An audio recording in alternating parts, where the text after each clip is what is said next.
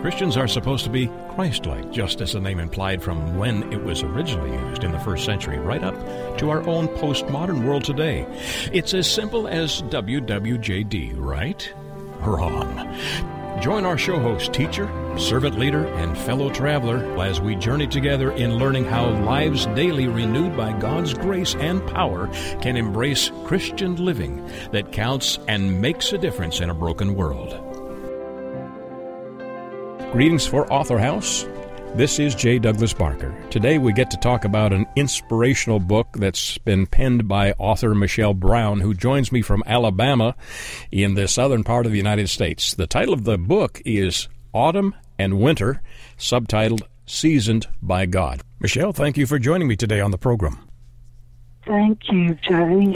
Well, thank you for joining me. I look at some of the information about you as an author, and it says that you are also Native American, and that means that you have been here, at least your family and your history has been a part of the United States for a number of years, way beyond the founding, perhaps, way back, and yet you're in Alabama and talking about autumn and winter in particular, where you mentioned a lot of snow and those types of things. Have you always lived in Alabama? Yes, I have. I've lived here for the past 50 years. 50 years. This book is a collection of poetry, of inspirational thought. How long did it take you to put these 100 or so poems together? Oh, I've been working on it for maybe a year or two, and I finally got to get 50 of them, about 50 poems together to publish in a book. And have you been writing all of your life, or is this something that's a recent addition to your efforts?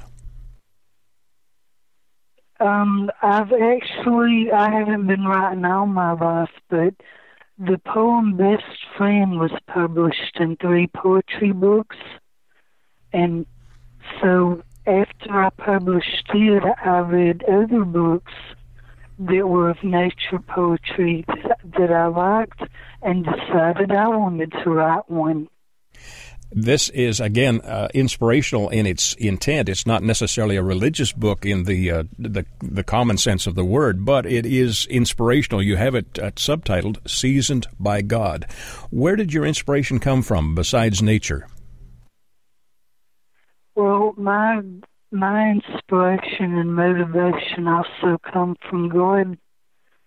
He saved my life 3 times, and so I just felt like I wanted to include him in my poetry because I loved him for saving my life 3 times.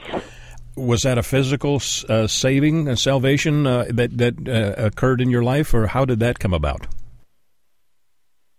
Well, I was 15 years old, and also I was in a car accident, and so he saved my life through that. And then the other 2 ways were a tornado.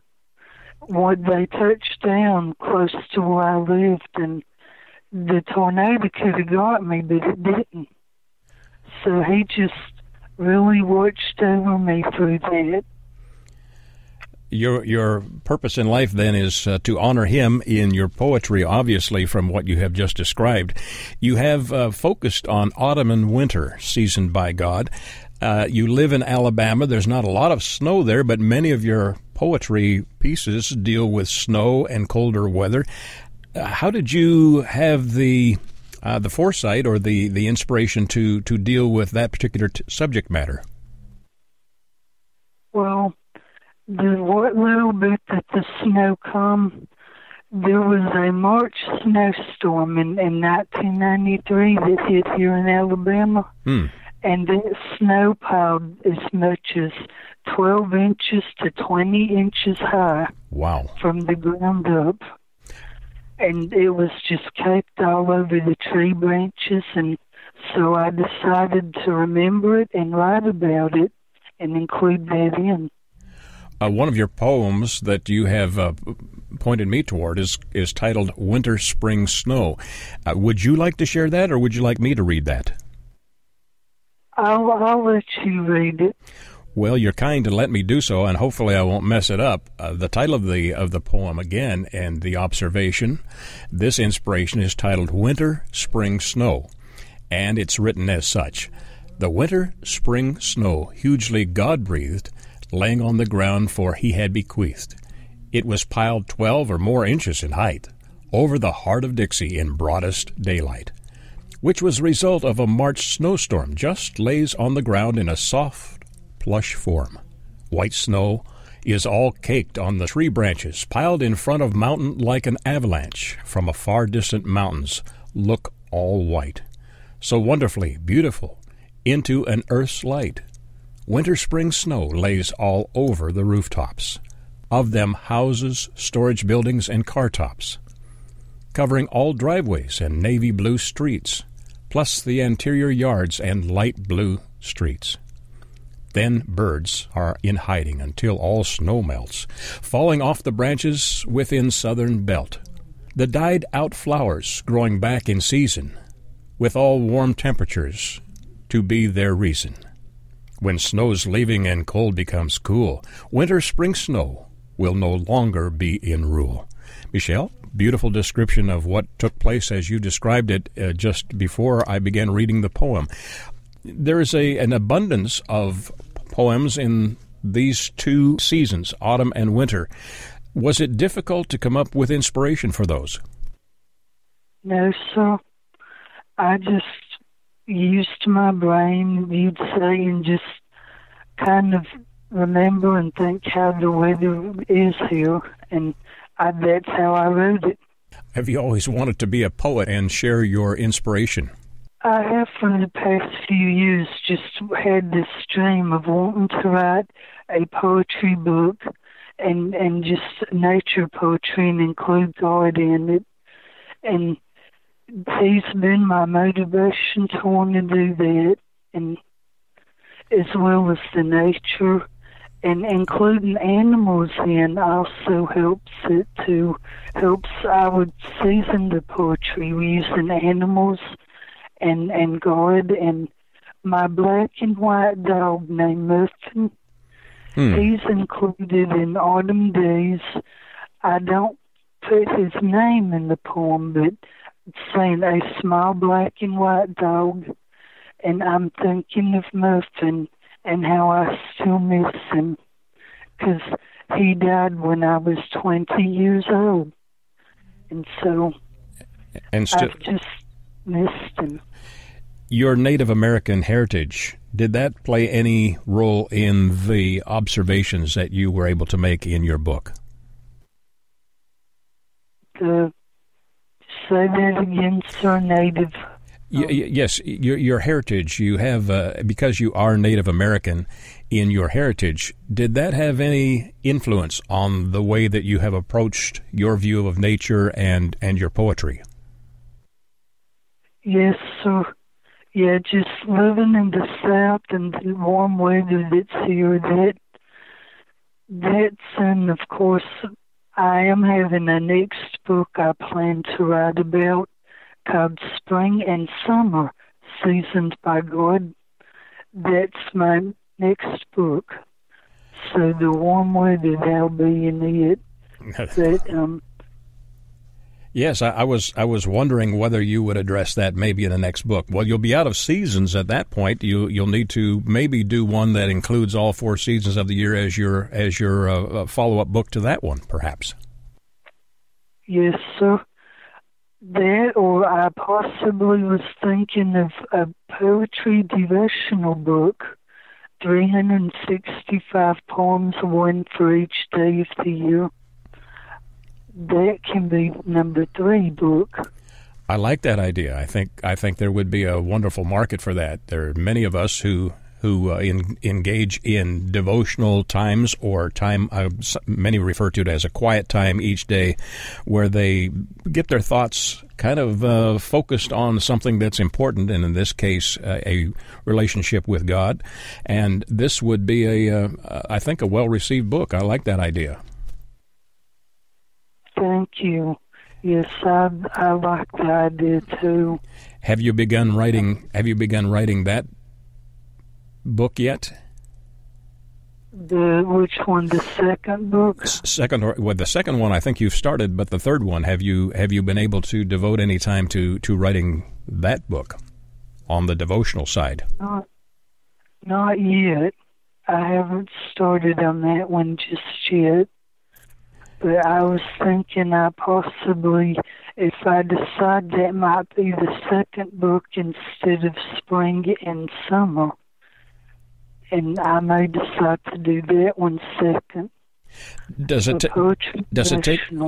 take a long time to compose your thoughts and to put them into poetry form? You have again probably close to 100 poems in this book. How long does it take to complete a book, or did it take? Well, to write a poem, when I'm trying to word it and get it perfect, and even the sentences, making even sentences, I would say it can take me 3 hours or 5 hours to work on one to make it perfect. Beautiful. Meshelle, another poem that you wanted me to share is one that is titled Winter Snow in the South. It reads like this: When God compels winter at his will, sometimes snow topples upon a hill. Scarcely ever falls in the deep south, it solely falls by the Father's mouth. Sometimes 'twill lay for a long while, so all of them Southerners will smile. Sometimes it's only here a short time, to melt on off by the afternoon time. How pleasant it is when it does stay, and eating snow cream day after day. Children playing plus having some fun, making snowman and snowwoman, dressing them in buttons, scarves, hats. Give them both a loving little old pat, thinking they're your dear good friend before winter comes close to an end. Here within this deep, booming South, singly a-melting by the Father's mouth, is the winter snow at God's own will, that the cold interval inclinedly fulfills.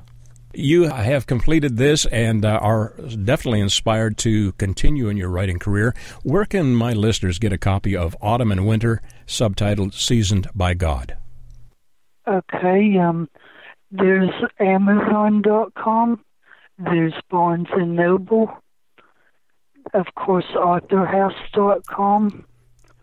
There's also the website MeshelleBrown.com. Excellent. And let me spell your name for the listener. It's Meshelle, Brown, Brown. Yes, sir, that's correct. The digital downloads, if you have an e-reader, people can go to Kindle and get a digital download, and it's in print, hardcover book and softcover book. Audio, I'm not sure about just yet. All right, Meshelle. I need to talk with Author House about that one.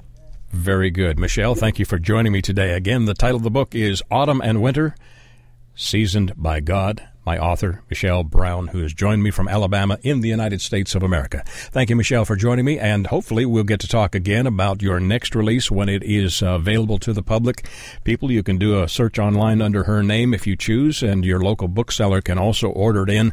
Again, Meshelle is spelled Meshelle, and thank you, Meshelle, for joining me today. Thank you, and you're welcome. For Author House and its inspirational division, this is J. Douglas Barker.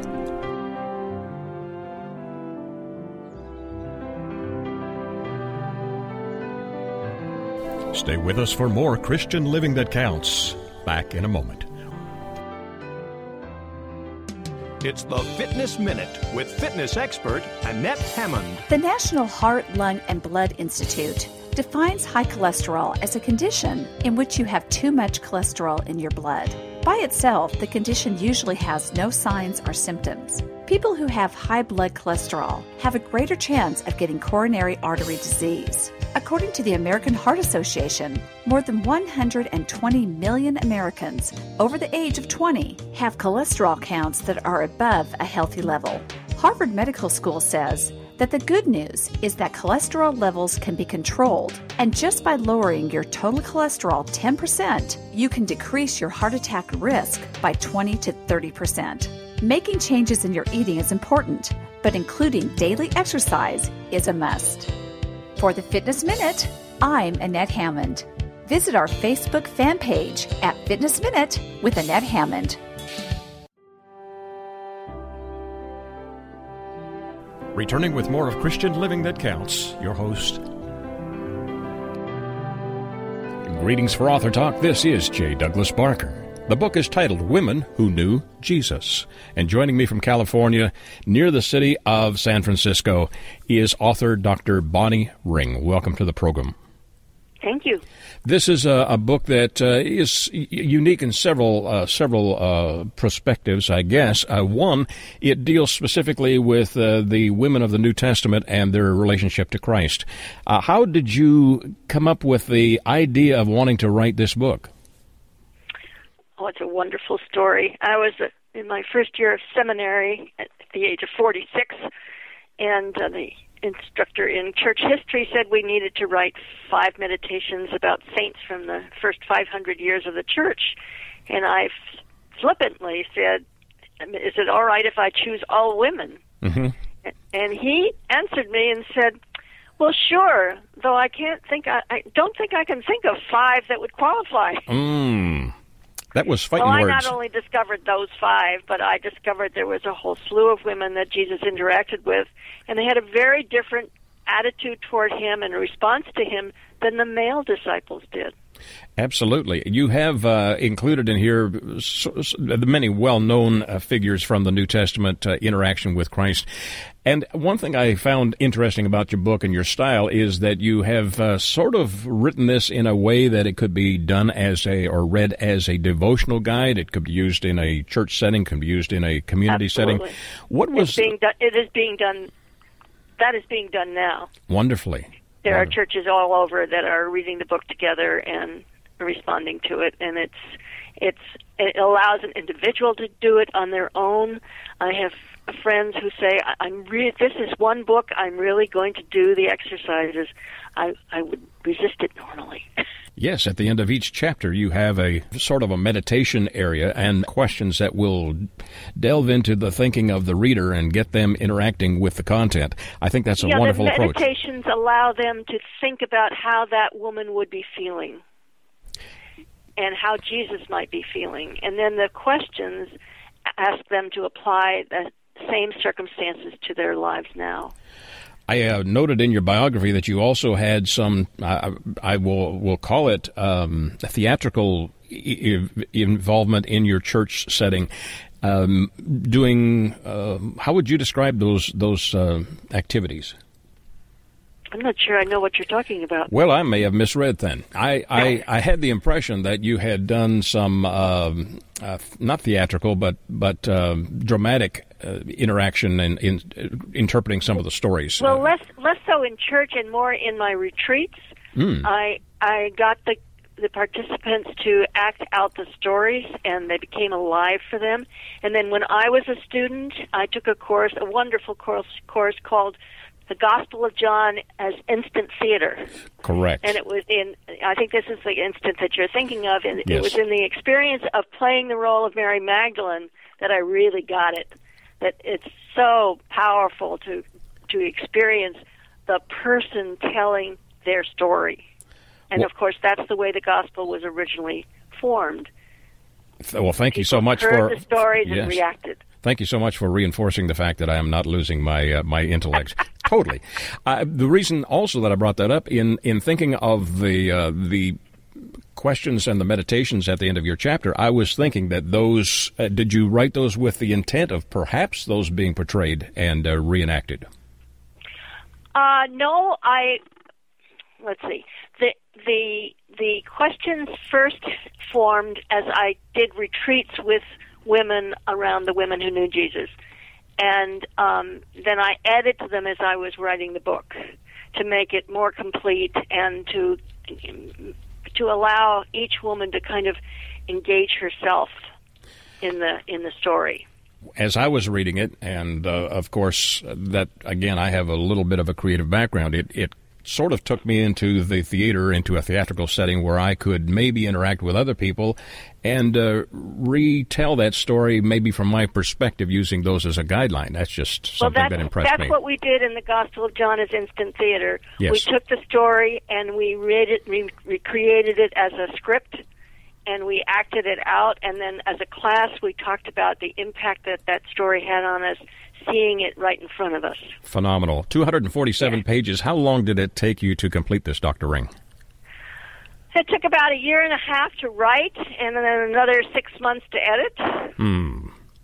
Is there anything that you discovered in your research that is not commonly known in the Christian faith that maybe stood out to you a little bit?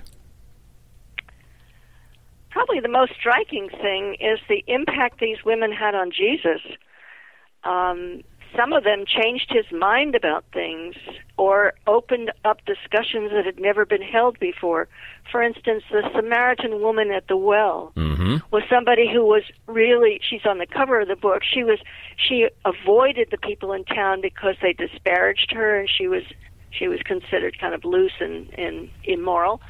And when she got to talking to Jesus, at first she was very resistant. You know, men didn't talk to women they didn't know, and Jews didn't talk to Samaritans.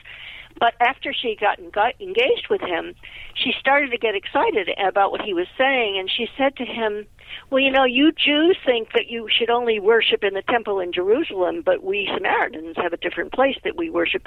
And Jesus said something he never said anywhere else. Where you worship will not matter. It is how you worship, whether you worship with an open heart, with all your being in response to God. Remarkable insight.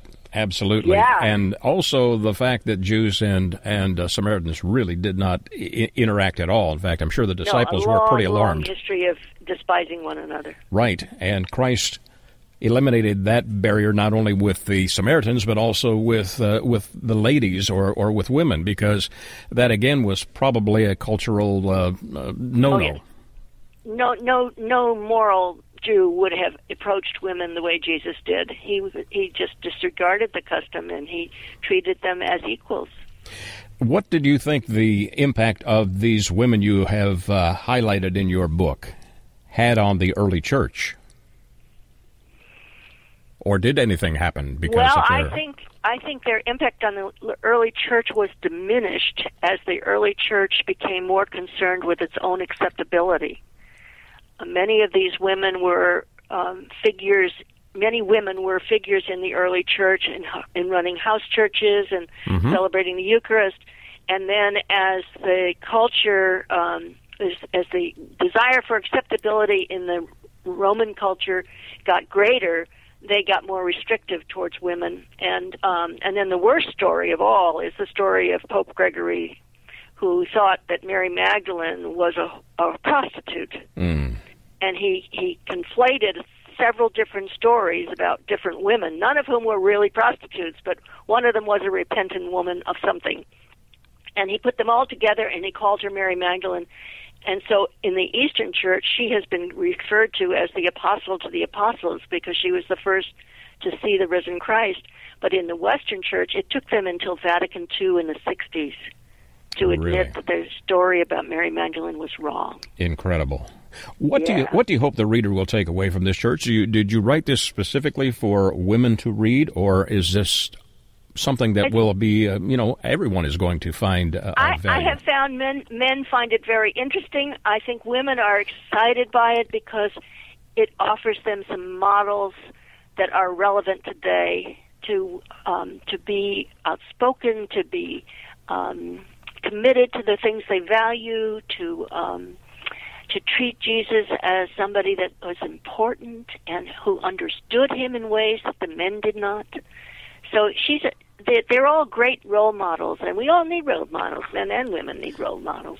Well, that's true. People that we can aspire to be like. Which of the women that you highlighted do you feel is maybe at the top of that list of people we should admire? Oh, that's hard. Well, my favorite has always been Mary Magdalene. Yes. And I think that the more I've gotten to know her, the more I've gotten to appreciate her. But I also think that I have just my own feelings about these women has just deepened as a result of writing the book. And the Samaritan woman, I would not have guessed that I would have put her on the cover 3 years ago, but I went through all the pictures I had of all the women with my spiritual director, and we both picked her because she was a nobody. She was an unacceptable woman in her culture, and Jesus treated her like she was worth every bit as much as anybody else. And she then turned around and got her people to come listen to him and convert. And that really is the underscored message of the gospel. Yes. The message is we can all bring other people to Jesus. You have talked about the woman who had an issue of blood or hemorrhage and her healing. Is there anything in history that goes beyond the scriptural account of that, or did you just highlight her faith in this account? No, I begin by reading, quoting from Leviticus. What was the rules in the Hebrew scriptural rules about how women were to behave when there was a flow of blood, whether it was menstruation or some other cause. And there was a purity code in Hebrew times that was especially applied to the women rather than the men. The men were, in fact, the purity code was imposed to protect the purity of the men. And so her experience is not different from what Jewish women experienced all that time. And the Red Tent, that wonderful novel, is a great description of Hebrew times and the women's response to being isolated and set apart, actually, and set apart when they were bleeding. Yeah, and in her case, the story is impactful because she had suffered for 12 years, and when she heard that there was this Jewish man who had cured a woman, Peter's mother-in-law, she thought, if I can only just get close enough to touch the hem of his garment, I will be healed. And by God, that happened. It's a wonderful story of faith for sure on many levels. You also talk about the woman that Jesus sees from the cross. Who is that woman? Well, that's a big debate. Was that his mom? I'm going to get in trouble, I think, with some people because I do not believe the woman at the cross was Mary, his mother. I believe that he and she conflicted over how he was spending his life and that she was not there. The only one that says she was there is John, and that was written about 50 years later than the other Gospels. I believe that the women who were there were those who had served Jesus, and the primary among them was Mary Magdalene. And even in the Gospel of John, when John says his beloved disciple, I think she was the beloved disciple. That's an interesting. She was the one that had the closest understanding and relationship with him of all the followers. Controversial for sure. Absolutely. Well, that leaves us on a very interesting note. I will say this, 22 chapters, 262 pages. Whoever picks this up is going to get a great deal of thoughtful discussion about the women who knew Jesus. I think that they will find the meditations very engaging and reflective examination of their knowledge of Jesus. And your next project? I'm working on an article about how this book helps us see Jesus more clearly and how Jesus is a model of a spiritual director to us, but the book is a spiritual director to us. Excellent. Well, thank you for sharing this story, and happy to know that you are continuing your writing career. Well, thanks, Jay. The book, again, is titled Women Who Knew Jesus, and my author, who has joined me from California, is Bonnie Ring. Dr. Ring, where can my listeners get a copy of your book? Well, they certainly can get it from my publisher, Authorhouse, authorhouse.com, or they can get it from Amazon or any of the other online bookstores. Have you launched a website yet, or is that something in the future? Oh, there's a wonderful website that Authorhouse has created for me. It's www.womenwhoknewjesus.com. Wonderful. Again, for those who might want to do some respectful stalking online. Your name is spelled Bonnie, last name Ring. Dr. Ring, thank you again for joining me today. Thank you, Jay. My pleasure. For Author Talk, this is J. Douglas Barker. Stay with us for more Christian Living That Counts. Back in a moment. It's words you never heard. Did you hear about Wesley, the golden retriever puppy from Michigan that was fitted with braces? Before you think this is a bona fide insanity, Wesley was born with teeth that were so crooked he couldn't shut his mouth all the way. This was affecting his ability to eat properly. So his owners took him to the Harborfront Hospital for Animals and Veterinary Dental Solutions, where a doggy orthodontist prescribed him a set of braces. And now, pictures of Wesley smiling with his bright, shiny braces have been circling the internet. With all that metal wrapped around their teeth, some would think that most dogs would become bruxomaniacs, but not Wesley. He doesn't mind the braces at all, and is now able to eat his food with gusto. A bruxomaniac is someone with an uncontrollable urge to grind their teeth. It's words you never heard. I'm Carolyn Davidson, and you can have fun challenging your words you never heard vocabulary with my free app, Too Funny for Words. Returning with more of Christian Living That Counts, your host. Hello and welcome to TogiNet Radio's Author Voices on Air. My name is Deb Han. It's a pleasure to be with you again this afternoon, and it's a pleasure to bring a really fabulous author, a really interesting book, and a real call to arms or a call to action. We're going to be talking today with Reverend Peter Blackburn, and he's written a fantastic book called Jesus at Work, A Call to the People of God. And without further ado, I'm going to hand straight over to you. Peter, how are you? Welcome. Oh, I am well, thanks, Deb. It's a touch warm here, but then I'm keeping cool.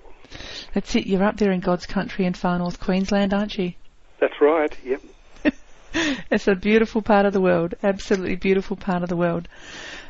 Peter, thank you so much for writing this book. This, it's interesting. In your preface, you spoke about. In fact, you gave a wonderful preface about if you were to go away somewhere and you asked somebody to look after something, when you came back, you would have an expectation that it would be completed and cared for and so on, especially if the person said yes, that they would do that. And in so many ways, this book is the spiritual notion of that, or it's Jesus' call to that notion around, look after this while we'll be back, right?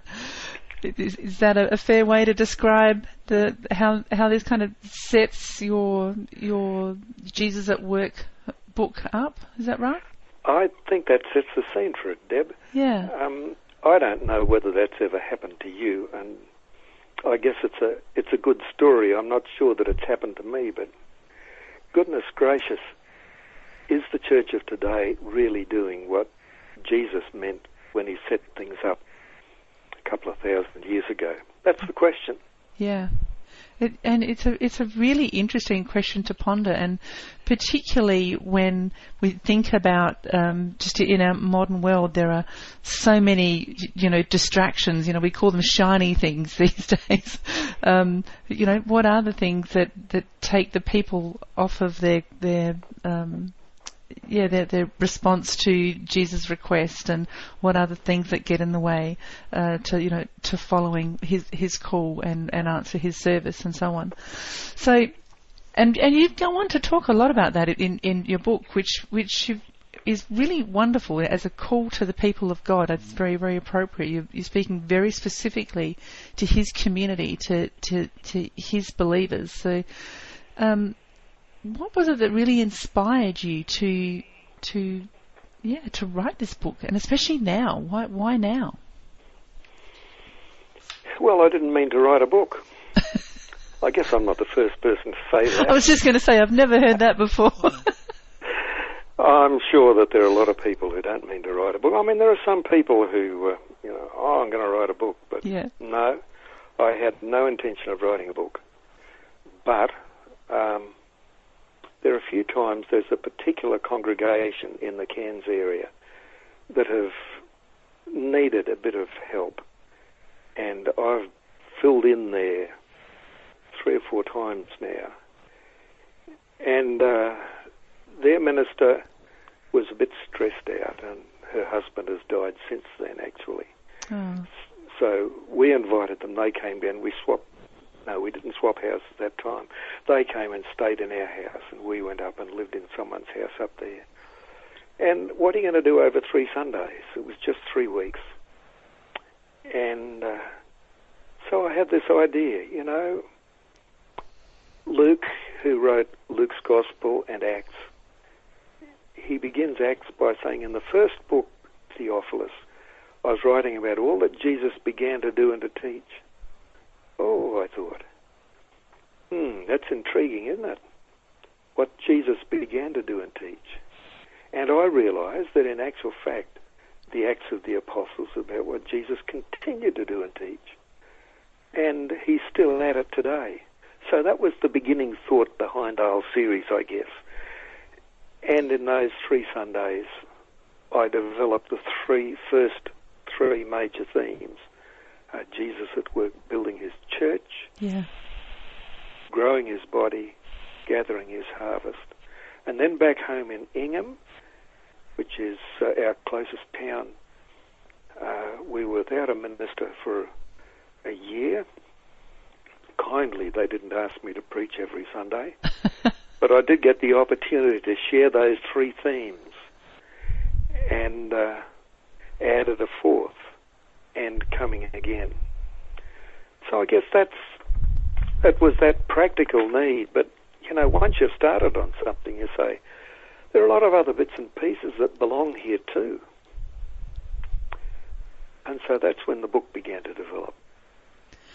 It's interesting that from such a simple notion and yet a complex notion at the same time, but you formulated that really neat framework, that three-point framework, and what a gift those 3 Sundays were for you to further explore them, and then ultimately, like you say, the book took flight from there, and then you had the opportunity to extend that in that final part where it is about not gathering his harvest, I should say, about actually coming again, when he returns, to make sure we've been doing the work properly. That's right. Uh-oh.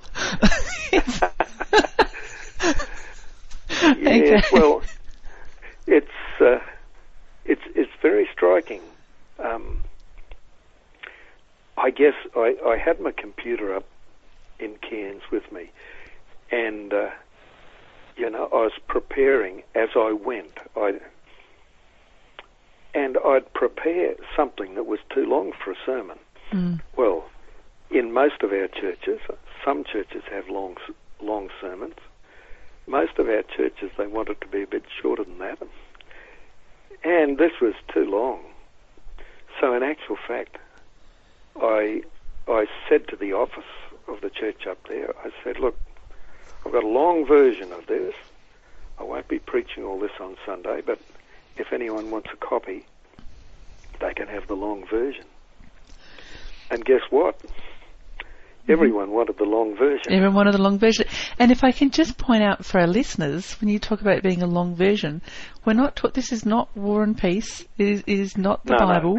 No. This is the whole book. In fact, from cover to cover is 173 pages to be precise. So that's not an extended read. In fact, it's actually a very enjoyable read. I love your phraseology and how you express. You bring such relevance to Jesus' work. So and the intention, and I love the scripture that you bring in as well. It's just so very, very relevant. Tell me, Peter, who does this appeal to? I mean, we get really that it's really for the believers. It's for for Jesus' community. How do you see this book being used in his world, our world, the world? Yeah, well, I think people need to read it. That's one of the ways in which it's used. But no, if it's true, one of the assumptions of the book, if it's true that in some ways the church of today has forgotten what we're supposed to be doing before he comes again, I think we all need to take a serious look at that. And what I believe is that all Christian people could read this. I've endeavoured to be non-technical. I guess it's impossible to avoid that, and those of us who have had to study the technicalities don't know when we're being technical. Well, to that end, I was actually just about to commend you because it's not, you make the comment to me about it avoiding jargon and so on, but it's not rich in what's the word I'm looking for? Is it sort of dogma and so on? I mean, it's a very appropriate call to action. It's not all about crossing the religiosity is really what is the word I'm looking for. It's not rich in religiousness, if that's the word is now, right? But it's rich in intention. It's rich in message, and a really beautiful call to purpose. And I think that's what I think is incredibly refreshing. Yeah, interestingly, my wife and I are actually in a community choir here. Which meets at the Catholic primary school on a Monday night. And, of course, people in the choir, I might have mentioned the conductor or something at one stage, they got to know that I was writing a book. Oh, we want a copy of that book. Now, in this choir, there are only 3 of us who are non-Catholic. So I've got all these Catholic ladies reading the book and enjoying it. And I said to the priest, Father Damien, I said, look, you really should get a copy of this book. Your people are reading it. And he made an excuse. He said, there are 70,000 other books here, and I haven't read them all yet. But he should. Yeah. And I guess that's what I think, that anyone, at whatever level of the church structure you might like to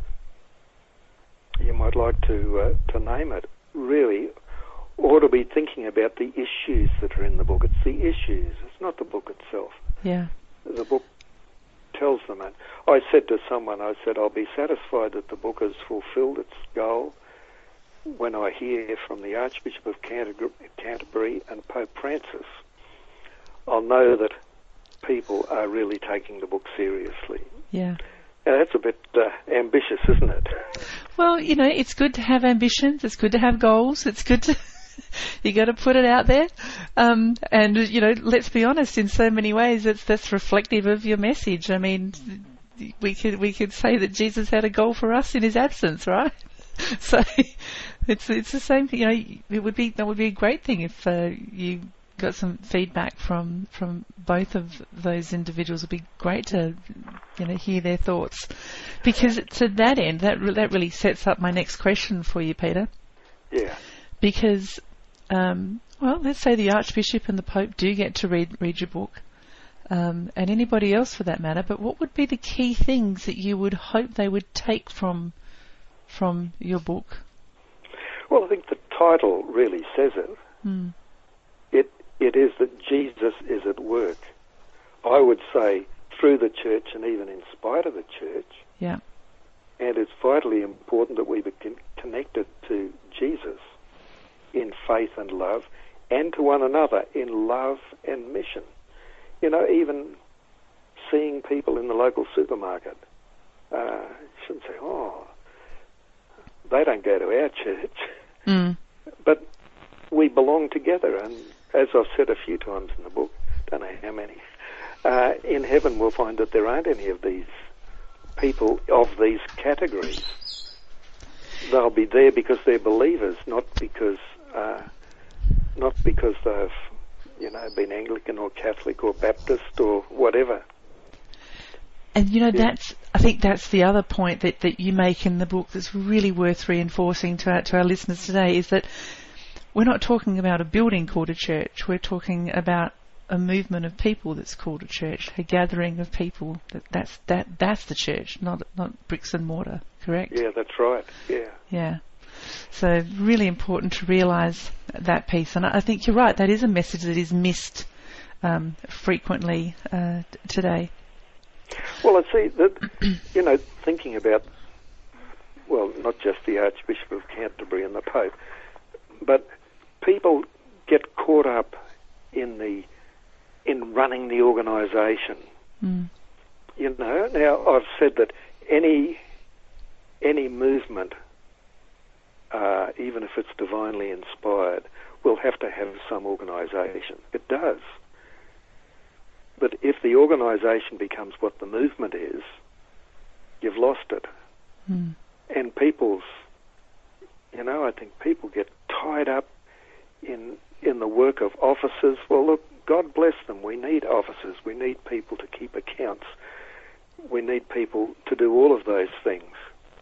But that's not the essence of what the church is. Now, I mean, before I retired, I had to make sure that the book's balanced and all of those sort of things.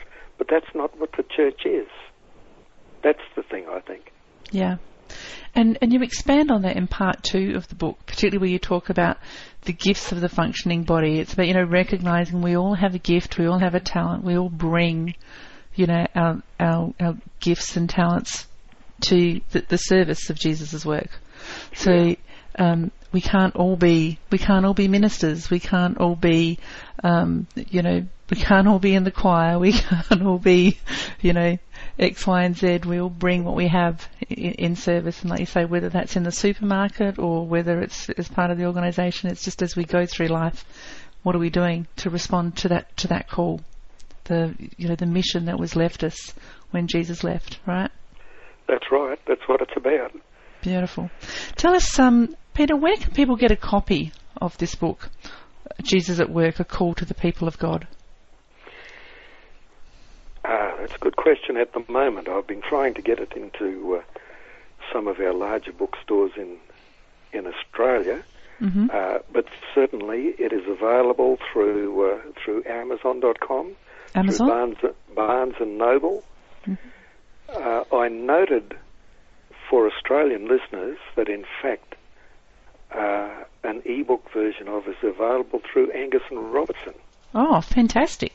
Which is interesting. Amazon in America was advertising this book before I had a hard copy in my hands. Wow. There you go. Now, I have a limited number of books here that I can sell personally at a discounted rate, but I can't offer that to your international audience. But if there's anyone in Australia that particularly wants one, if they could get in touch with me, I have a limited ability at this particular point to help at probably a cheaper rate than they could buy elsewhere. Perfect. If I can just say then, Peter, to our listeners, if you would like to make contact with Peter in relation to that, then go into the comments section here on the web page of this radio station, and if you can jot a note in there, we can certainly connect you with Peter to make that happen and get his wonderful work in your hands. Jesus at Work, A Call to the People of God. Peter, it has been a pleasure to talk with you this afternoon. Really has been a pleasure. I have this wonderful sense that I could probably sit and chat and listen to you for hours just quietly. Well, it may be possible to arrange that some other time, not on air. But for now, we probably just need to wrap it up, right? I think you're right. Yeah, but it's good to talk, and I hope that this gives your listeners the information and inspiration that they need. That's what it's about. Beautiful. Yep.